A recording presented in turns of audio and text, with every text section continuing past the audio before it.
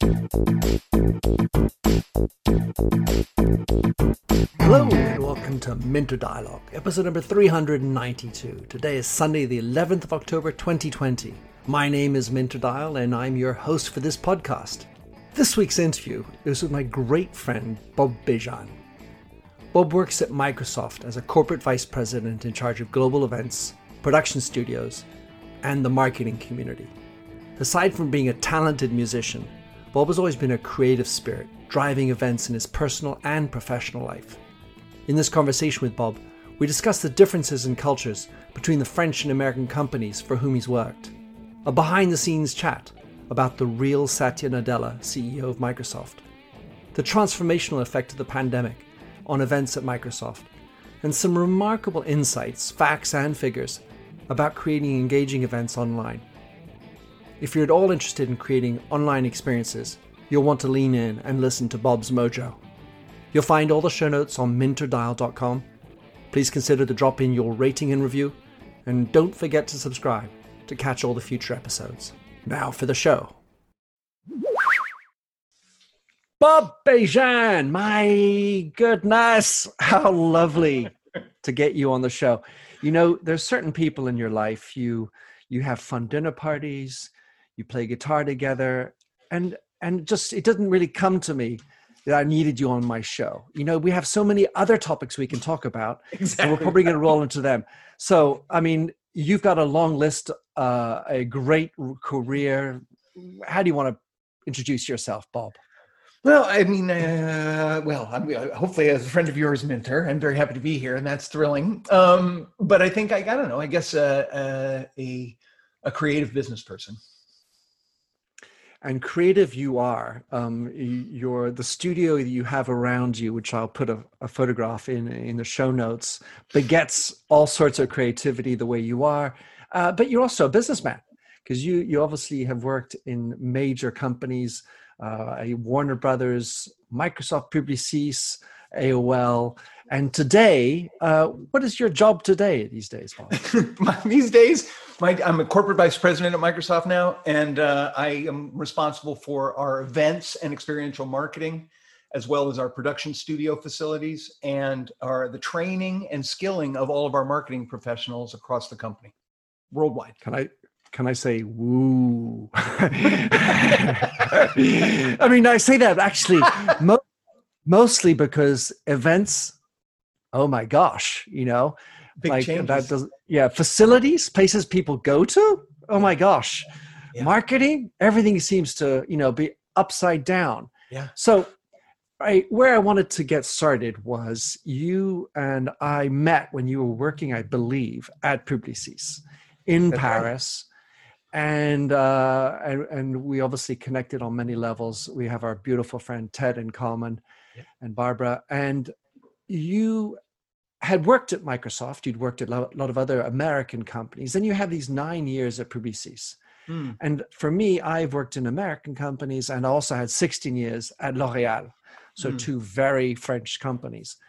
I'd love you to see your side of what kind of differences, cultural, that you attribute to a French company like Publicis versus working for an American company.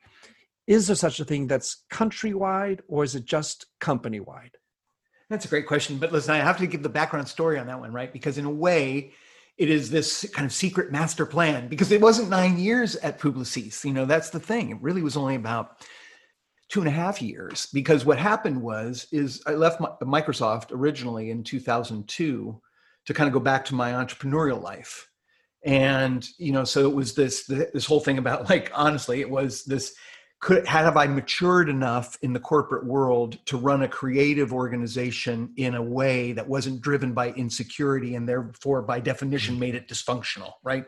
Which is like what every creative shop I'd ever run before then was. And my first 6 years at Microsoft were really this kind of like hardening of the business, of the business side, and being able to manage and learning how to do that and kind of. So I left in 2002, and we started this agency with a master plan. Like the two partners we started it with, we had this goal to kind of sell the company to a holding company within 7 to 10 years. And it was like this project that all three of us signed up for and said, okay, we'll do that. And we were just lucky in the sense that we hit a bunch of timing, because our kind of business model was about not only quality creativity, but value, because we were removing the account layer because a bunch of reasons, but it made sense at the time. And it was right when there was a big downturn in kind of business, kind of going into the slump, coming out of the dot-com bubble and everything. And that value worked, accelerated our business. And then we sold to Publicis. And even though that was our target was a holding company, my secret target was Publicis, because my dream was to get the family to live in Paris for kind of 2 years. It was this big master plan. And no joke. I mean, like, we literally have a slide deck from 2003 when we formed the partnership that kind of maps this thing, has the 4 holding companies, asterisk, Paris, Publicis as the acquisition target for us to be acquired by. So then we were bought, and then it worked out. They actually asked to have me go to Paris to work on a project for the bigger group. So it was a total dream come true in that sense, like just remarkable, kind of the way kind of everything fell into place. Of course, then it was just like one disaster after another in Paris. I mean, just like things went horribly wrong over and over and over again for us there. Even as we had a great time and we learned a lot, but long-winded introduction, but important context to lead into it, because from my perspective, like, Publicis and the culture there, especially under Maurice Levy, was everything I wanted it to be, right? And I had imbued it a lot with what I wanted it to be, but it ended up working out, right? Like, I had this office in the second, I rode a bike every day, I wrote every day. It was really, even in some ways, all of the craziness that now 8 years later in our family is the fabric of the storytelling at Thanksgiving. It achieved that objective as well. As painful as some of it was, you kind of go like, wow, man, the stack of journal I have of that time, all of it, the bond that our family has because of it, it really delivered. And I would argue that it was the off-balanceness of the French culture and the need to kind of step up our game across all of us as a family, and then certainly me as a professional, of like going, oh, okay, I thought I was formal before, but I got to get a lot more formal if I'm going to swing in this place, kind of thing. You know what I mean? But it's kind of that camp is what you make of it. And so embracing that culture there was a game quality to it, even as it was hard. Just because it was so much more multicultural, so much more internationally focused. And, as an American manager, you really realize like, oh my God, you think you have a worldview. And certainly I had enough mileage and stamps in my, multiple passports kind of thing, that I was a world traveler and certainly considered myself like a citizen of the world. But then you live in a place that isn't in the United States and go to work and you go, oh, no, that's what it means to not be US centric. And that was pretty humbling and eye-opening. And it was very, very helpful in terms of maturing me as a manager and as a creative person. So I don't want to look. And then the downside is like, hey, look, Parisian people, they grew up in French people, they grew up in a school system that is tough, man. Like, it's about beating you down. The joke I used to tell at dinner parties was like, I probably said it to you, right? Like, US school, right? You have a test of 10 questions, you miss 9. The teacher's going, but you got 1 right. Next time you'll get 2, kind of thing. French school, you get 9 right. They're going, you missed 1. Loser. Totally. It's like, and so it's just, everybody is just in a different kind of thing. And so that's hard, because you just go like, that shuts people down a lot, and they're very risk adverse, and it drives this fatalistic thing that I think is very counterintuitive to creativity, whether it's in business or in just the acts of creativity. Right. And so like, you kind of go, wow, that's really an interesting thing. And then the influence of court mentality as a result of the fact that you live in this kind of incredible broad court that is Paris. is interesting because it makes politics really kind of like, wow, you really have to slow down and figure it out. It's not out in the open like politics are in American companies, which is not surprising, right? America, it's everything out in the front, like people are like, I dare you to do this or that. And you really have to start to understand the 12 different ways people say yes, but mean no, very much like doing business in Tokyo in that way. But so I think that part can be hard. But I was lucky, like people took me under their wing. I think I was incredibly lucky because, Maurice Levy gave signals that I was kind of an okay person to be brought in, and he helped a lot, and made it, fun from a work perspective. Does that kind of cover it? Yeah, it's a wonderful answer. What I like about it, Bob, and something that I tend to want to encourage, is putting everything in with a personal spin, by which I don't mean just a personal opinion, but the fact is that it's all about everything. And so my new book really delves into this idea. How can you be you in your shower, with your family and friends, and at work? So with yourself, with your friends outside of work and in work, and how that's so relevant. So your answer for me kind of spills into that, very much that idea. So when you came back to Seattle, what did you bring with you from your experience in Paris? Well, fundamentally, and I'll speak in very selfish terms first, and then because then I think, because it plays into everything, as you said. I had a goal going back to Paris, going back, and I say it because there was a period of time where I spent as a performer, and I was lucky enough to work at the Châtelet, Théâtre de Châtelet, and did chorus line there for about 5 months, and an incredible time. And at the and it was really at the very beginning of my writing career and composing and stuff like that. So I'd left a business that was just starting in New York to go back into the chorus line company and spend that time in Paris, just to take advantage of the opportunity. And so, which was enormous. So, but then it was really the beginning of what I'd say is my creative writing life, I guess, writing every day, it's very romantic to do, sitting in cafes, kind of, you read Movable Feast and that kind of thing. And Mr. Hemingway, I did with your gitane, I did. I smoked gitanes. I totally did it. I totally did it. And I lived with a French girl. I met a French girl at lunch. We rehearsed at the Châtelet Theater, their studios upstairs. They put the company back together there. And so we're rehearsing there, and I'm down having lunch, and I kind of, meet this girl, and we hit it off, and we move in together. And so that's where so it was like, ooh, housing, awesome. And then, but it worked out, and we had a wonderful time, and like she starting to speak a little French and that kind of thing. But really started to get this notion of a writing discipline and kind of getting up and thinking creatively and writing creatively every day.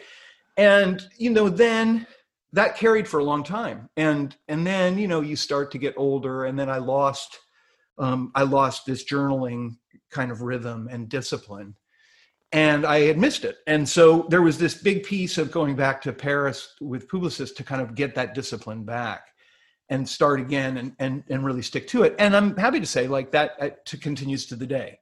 I'm still continue to write, maybe not every day, but probably 5 days a week.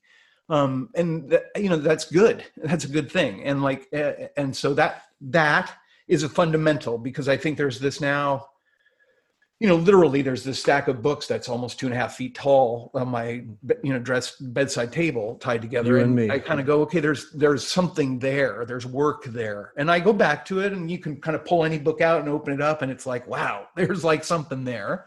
And that's cool.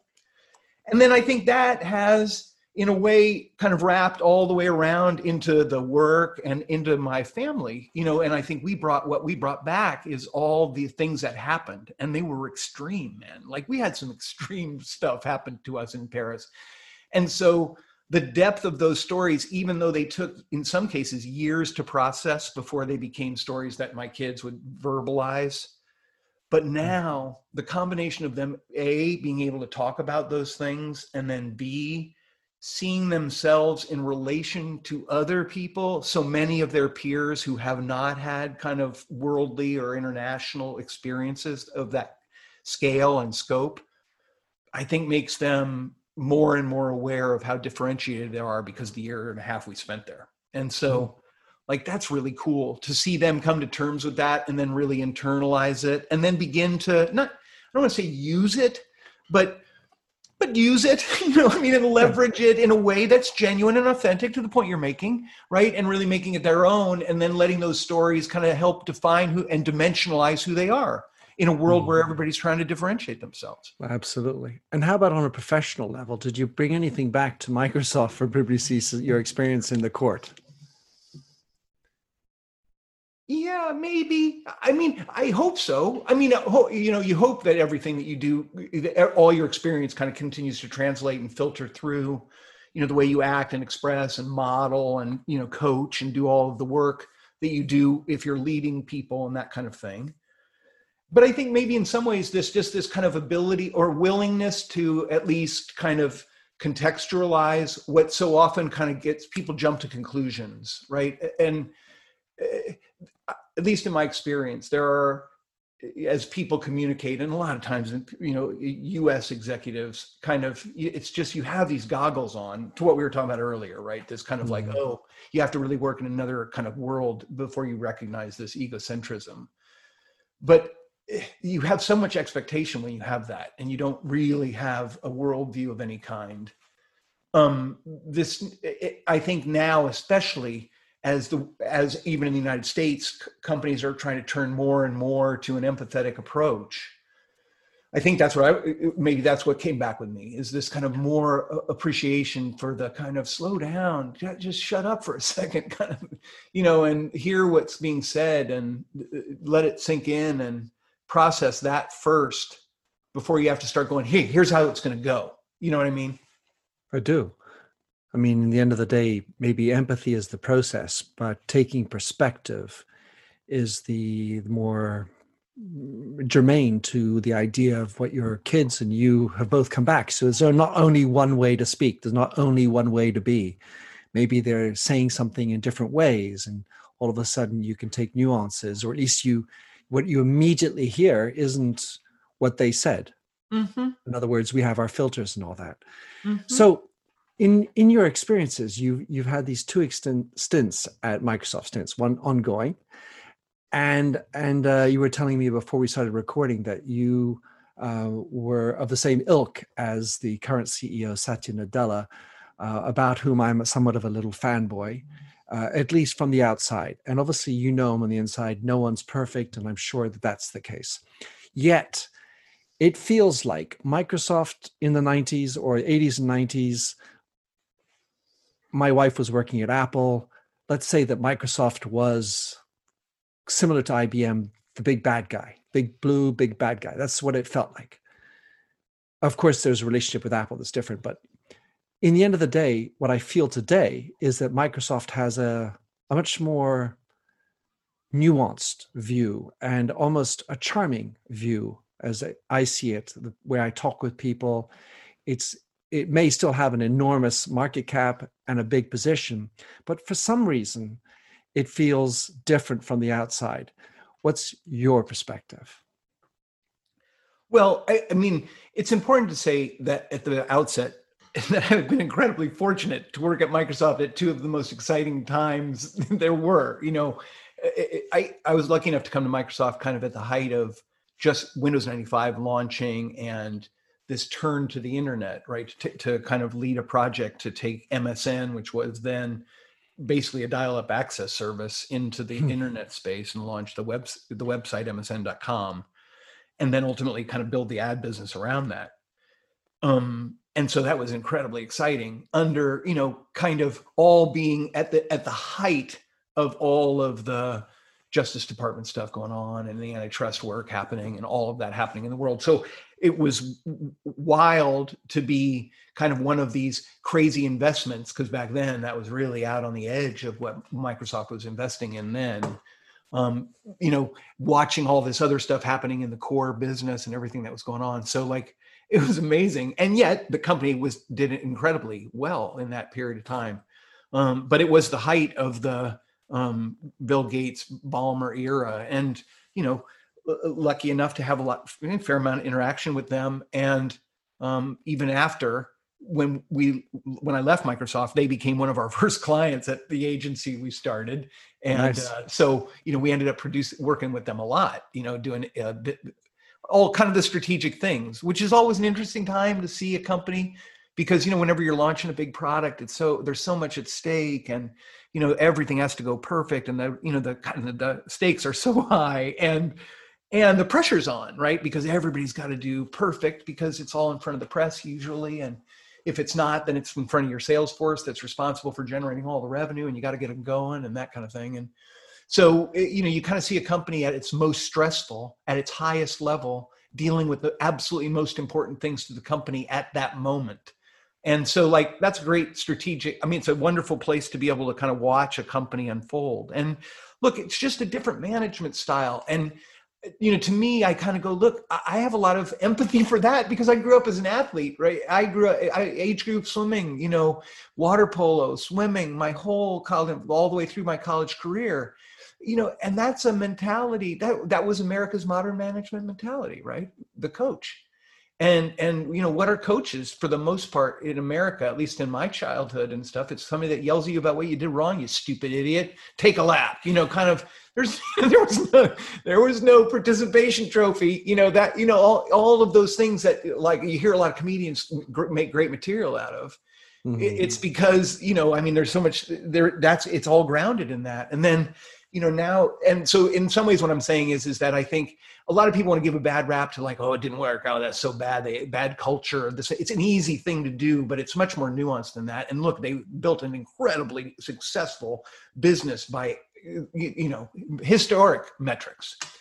And it was an exciting place to be. And it was exhilarating when you did well in a Steve review or a Bill review. And like, you know, and yes, there are all these things that you can talk about diversity and both, you know, gender and, you know, racial, and all those things true, period.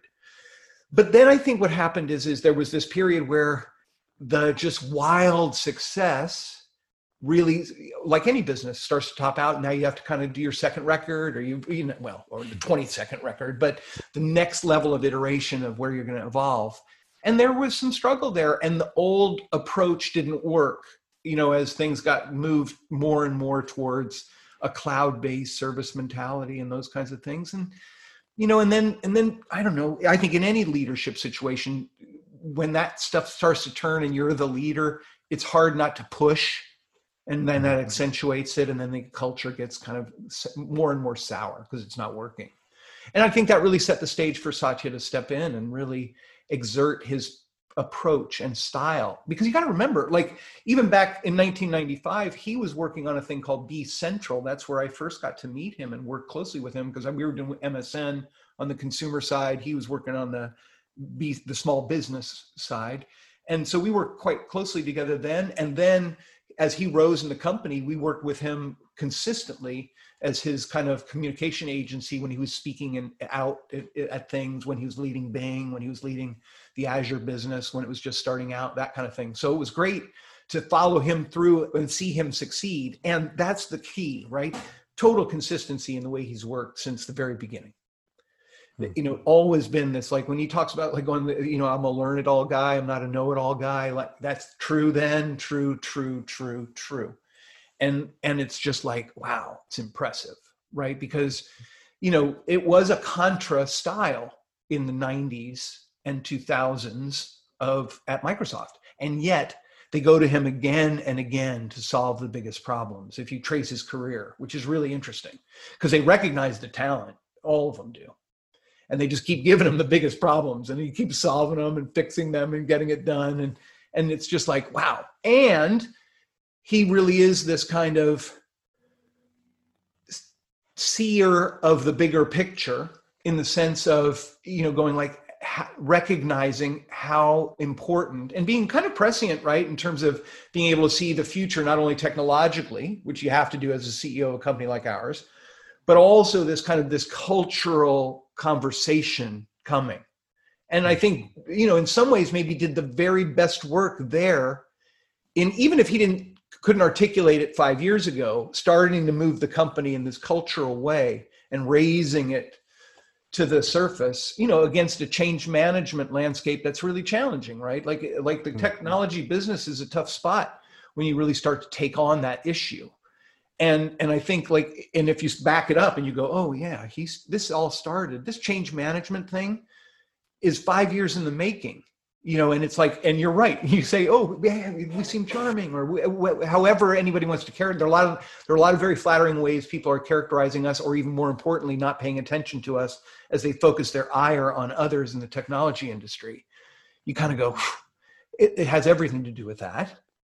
And I think it's cultivated by hard work and consistent, almost athletic-like dedication to the message and pushing, a huge entity into kind of a higher level of awareness. I hope that doesn't sound obnoxious, but for me, I think that's what it is.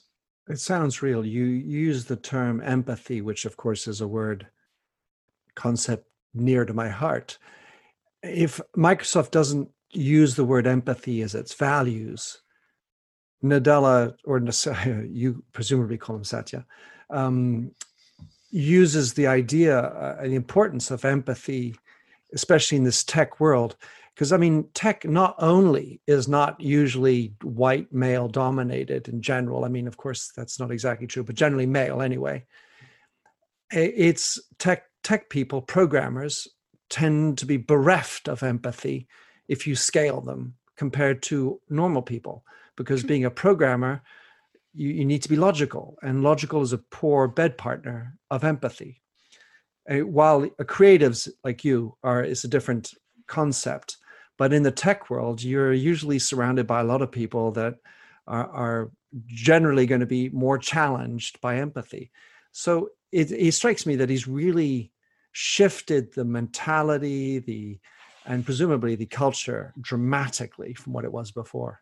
Oh my God. The notion of empathy gets talked about constantly, right? And it has to, because modern leadership is repeating yourself with a good attitude, that's an absolute truth. And so we're talking about it all the time. We're training people on it. We're giving seminars, part of the responsibility of the group I manage. We get to, kind of care and feed and nurture and encourage all of the ERGs, or the community-based kind of organizations across the marketing community globally at Microsoft, for, out at Microsoft for the LGBTQIE community, kind of Black Light for the African-American Black community, et cetera, et cetera. 8 of them across the company. And it's compelling to see all of that happen and watch that get traction and, encourage and raise to the surface. It's very, this is all part of it, though. It's all part of this kind of raising this level of empathy and trying to understand and cultivate and recognize that it's not a light switch, right? It's a muscle that you have to work on and cultivate and continue to grow even as you become more empathetic. There's always room for more. You were saying before that it started 5 years ago, or at least it started before that, because he was CEO in 2014. But in any event, you don't light switch this stuff. And there's nothing worse than a company saying, we're Black Lives Matter today, but have never expressed it before, or is certainly not, it's not about it being expressing it, actually living it and believing it. Yeah. So I want to have the last zone of conversation, if it's possible, Bob, talking about how in this digital world, the pandemic world, your job in part anyway is about events and experiences. Mm. And I would love to hear how you see that world evolving. Is there going to be such a thing as a new normal? What does that entail as far as the way you see it and what you're doing at Microsoft?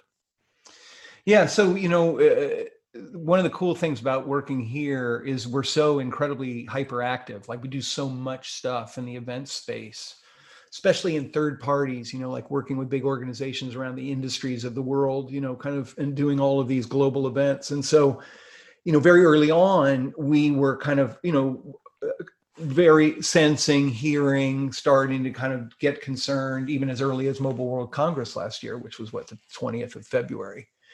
And so I think that helped us in terms of kind of going, wow, this is bigger than people really get, because we were hearing it enough around the world. It was like, oh, this is not going to be good. And so we were very fortunate that we were able to get in front of the SLT and the leadership team of our company and recommend that we just cancel everything and just like, let's stop concentrating on it and debating whether it's going to happen or not happen, save the money, and then focus on digital events. And look, we did that on the 18th of March.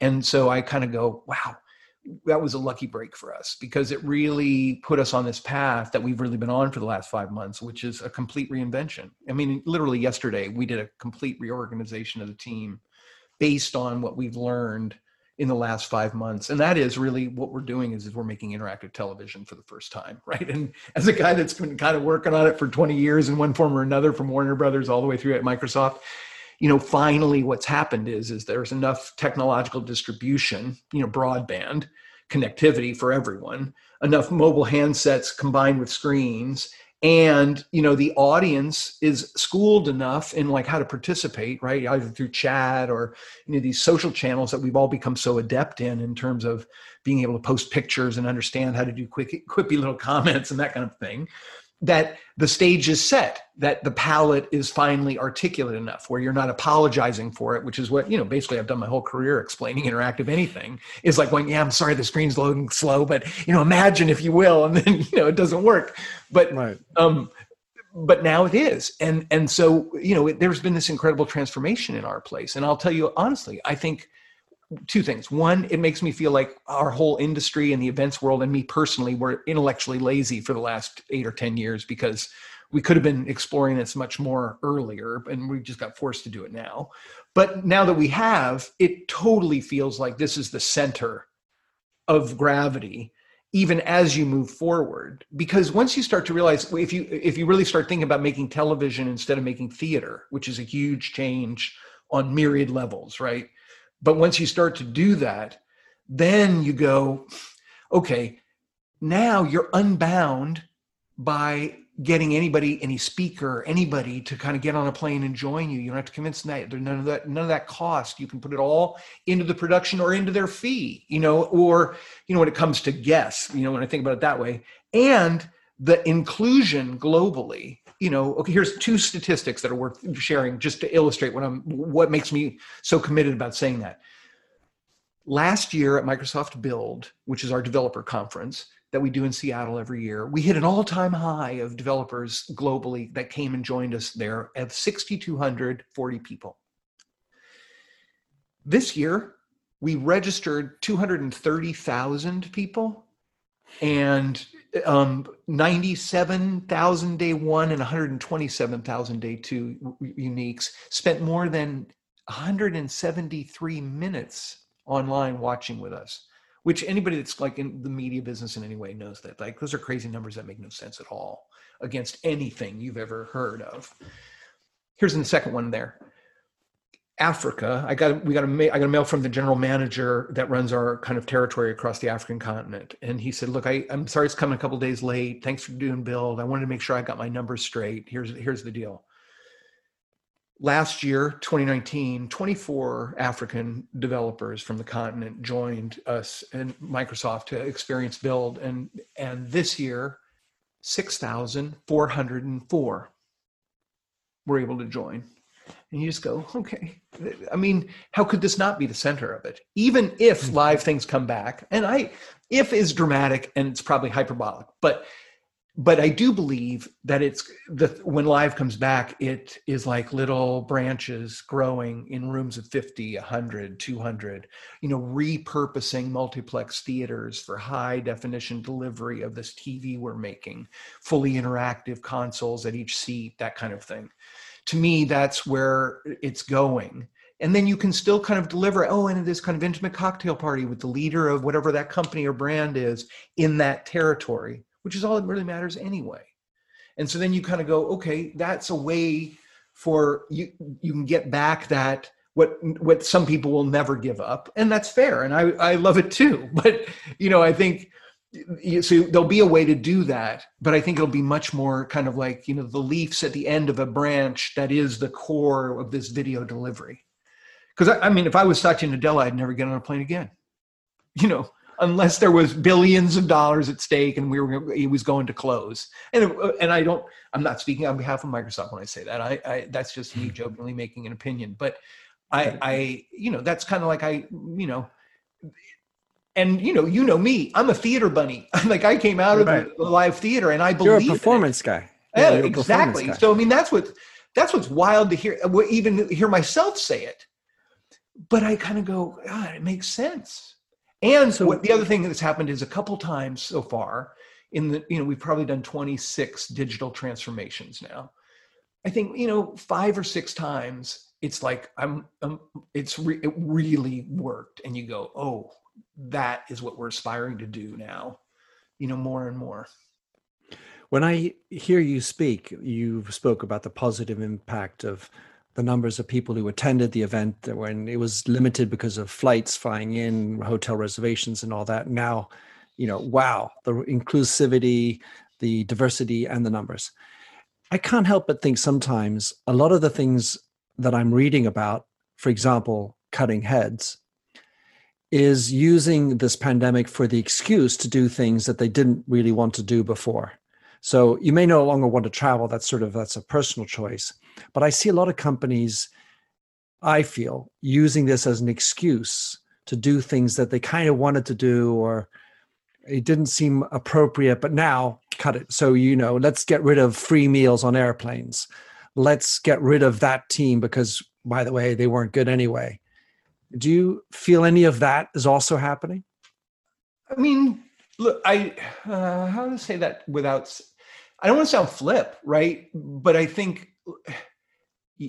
absolutely it's happening. Of course it's happening, right? Like there isn't any time in recorded time, I think, where any people who are working in the commerce or the markets of the day are not going to hide in this, kind of in the shadow of any tragedy and be able to kind of sweep a bunch of, oh, this is a convenient time to go, oh, lost it in the fire. Oh, I mean, it's like, it's an old story, isn't it? I think what's different now, there are 2 dimensions maybe for me. One is in some ways, and in very real ways, and that's the optimistic part of me because I see it over and over again, all over the place.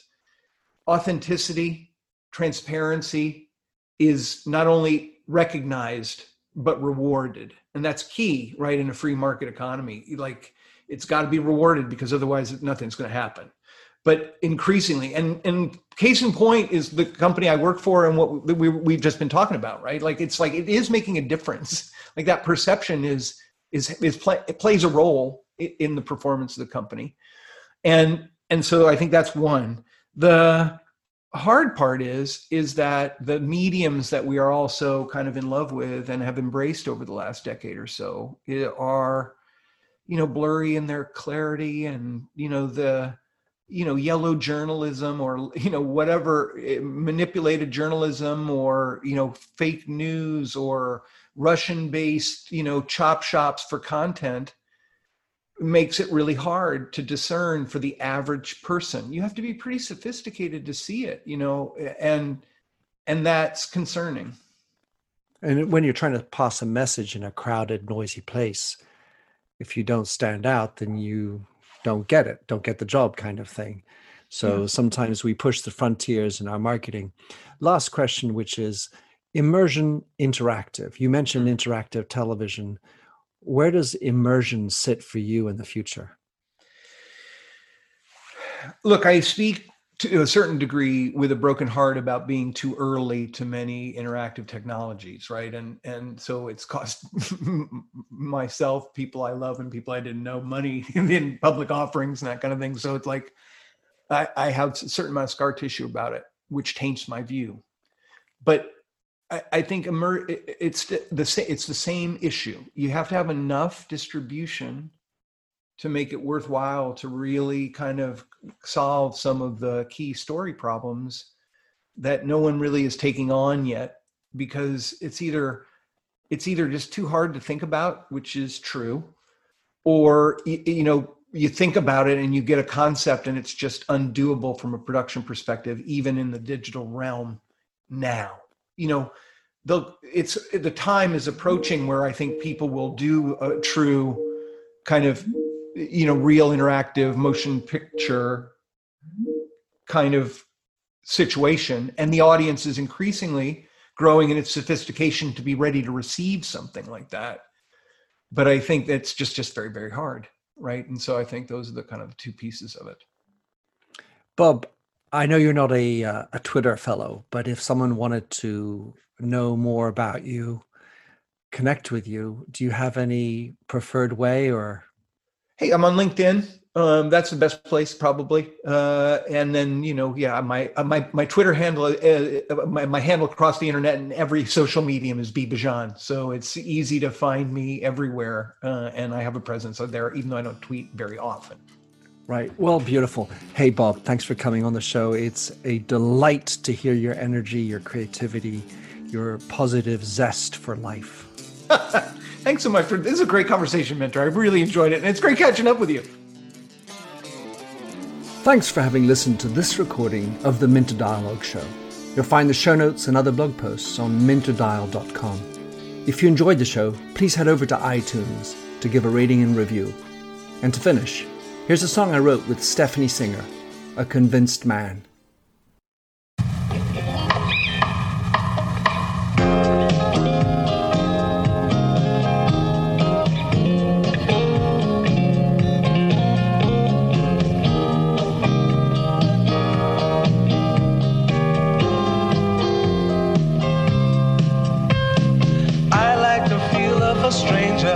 Tucked around me, precipitating the danger. To feel free, trust is the reason. Still, I won't toe the line.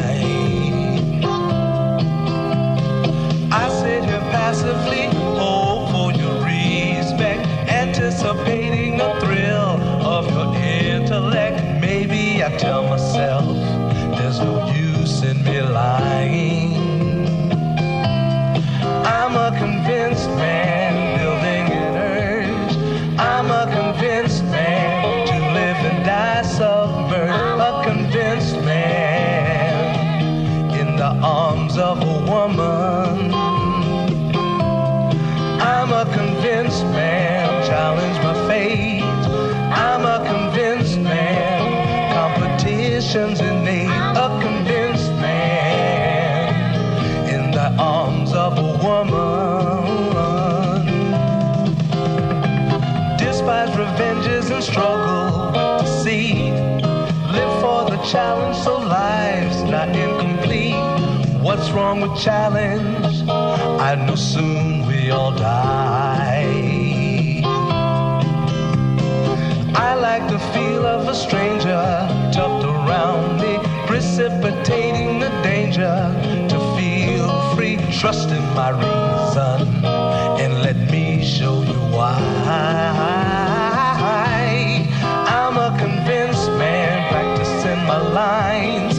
I'm a convinced man, here in these confines. A convinced man, in the arms of a woman. I'm a convinced man, bid to the test. I'm a convinced man. I'm ready for an arrest. I'm a convinced man, in the arms of a woman.